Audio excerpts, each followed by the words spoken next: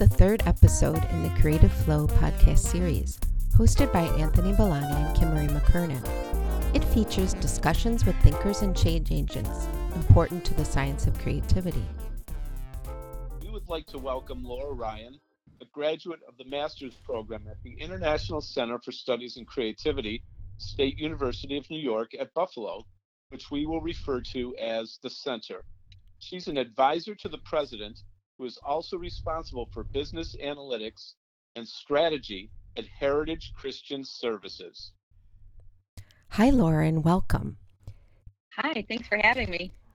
Delighted you're here. Can you please share the story of your studies at the Center? Why did you come to study at the Center, and tell us about your master's project? Well, how I would describe my studies is fun and exciting and eye-opening. So I come from an engineering background, so I was trained to think in critical and analytical ways, and then to, on top of it, put the creative problem-solving model. I just had some big ahas. I started thinking about, having come out of the corporate world, how I might combine strategy, namely the strategic thinking model, and creativity, namely the creative problem solving model. So I started to do some independent studies, and I created a bifurcation of those two models. I love using that word. It's a nice 50-cent word. I oftentimes have asked my clients, do you want to have innovation in your organization? Yes. Are you deliberately integrating creativity into your strategic plan? And then they kind of give you that look like, I don't know, I think so.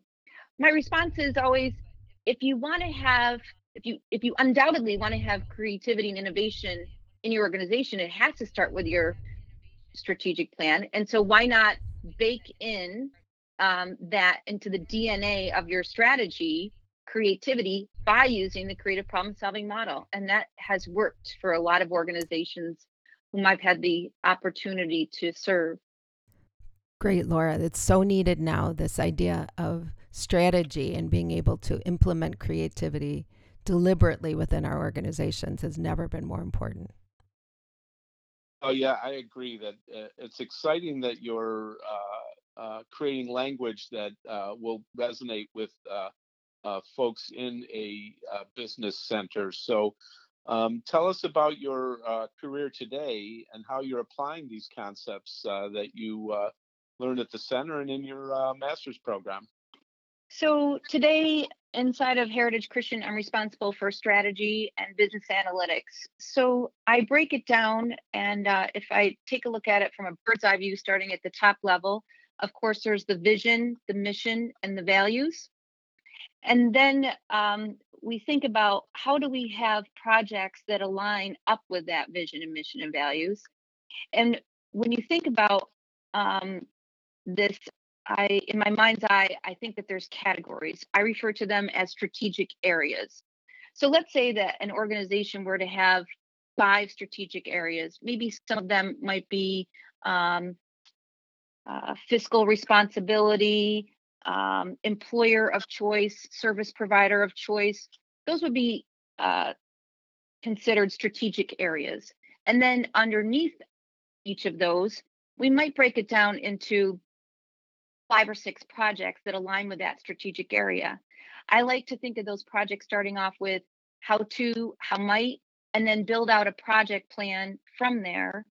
In this case, I use both the Lean model, Lean Six Sigma model, and creative problem solving, depending on the type of problem that we're solving. And then we build out a project plan and use a project management platform so that we can see the milestones and the aligned tasks throughout the entire organization. And that allows us to have transparency and accountability. And from there, we ask that each project team decide what their key performance indicators are so that we can create dashboards for each one of those strategic areas. Well, that's really thorough. And how I read it is that you're actually doing a service for the creative problem solving side by sort of leveling it right within, or like you may have mentioned earlier, baking it into the lean and the project management process so that it's not a foreign object, it becomes part of the whole process. So kudos on that. Thank you. Yes, it's working. Great. That's our next question, really. You've used it so extensively in the human services area, also strategy and implementation. Can you give us some background on some outcomes you've experienced and how the organization has benefited? Sure. Most recently, we were looking at different employment practices as it relates to onboarding people. So historically, where it's taken us maybe upwards of 20 something days to onboard someone, we can now do it within 5. So certainly those are process improvements that would lend themselves well to the lean process. And it requires some creative thinking in order to overcome some of those challenges as well. And if we think about how that aligns up with the strategic model, that's one project in one of those strategic areas, and it all rolls up again to the vision and mission. Excellent. It really a whole system relying on creativity. That's really, really important. So you went from kind of a strategy management engineering setting and doused in creativity and came back out to integrated. So what advice would you share with others that are seeking to also integrate creative problem solving into your world or other worlds of business and industry? I think my best advice would be to look at it from a systems perspective. What I try to do is to create an ecosystem of creativity. If we think about different departments and projects, they're interrelated. In order to de-silo an organization on a pragmatic level, you need to have cross-functional teams and you need to have cross-functional key performance indicators. So in other words, if you're trying to increase sales, in order to achieve that, you might have to involve obviously the sales department, but then you're involving the marketing department, the IT department, the accounting department. And so what happens is you have a cross-functional team with cross-functional key performance indicators. And that all aligns and rolls up to that vision and mission. It's a systems perspective. You've really pulled this together in a very exciting way, and I'm sure others will most certainly benefit from that. Laura, now we would like to talk a little bit about your own creative journey as a person. Tell us 2 or 3 things that you've taken from the program at the center that have developed you personally. And also, if there's any way the alumni community can support you. One of the biggest things I've taken away is the tolerance for ambiguity. So when we are looking at these exceedingly complex systems challenges, if we're truly going to solve them, we need to not only as leaders and facilitators, but also as team members go in with a level of ambiguity, not knowing what the true challenges are that lie underneath that vision. And I was in a meeting this morning encouraging my team to embrace the ambiguity. I find as a leader, that is one of the most challenging components of going through these processes. People often say to me, tell us what the end goal is, or tell us exactly what we need to do and we'll get it done.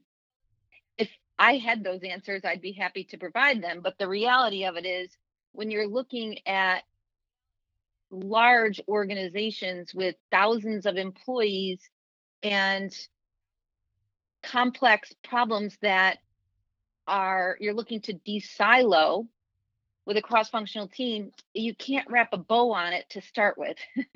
So we look to break it down. And, in the engineering world, we look at Kaizens in the creative problem solving world, we're looking at them in terms of several different sub problems, if you will, that again roll up to the larger vision and mission. But breaking that down and building it back up again, ambiguity is a key component. The other thing that I took away from the project is sometimes I use these models in more of a stealth way. So, in other words, when we are engaged heavy in thinking and flow as a team, I'm constantly going back to with my facilitator's hat and thinking, is this group right now in clarification, ideation, development, implementation? Where are we? Are we bouncing in between them?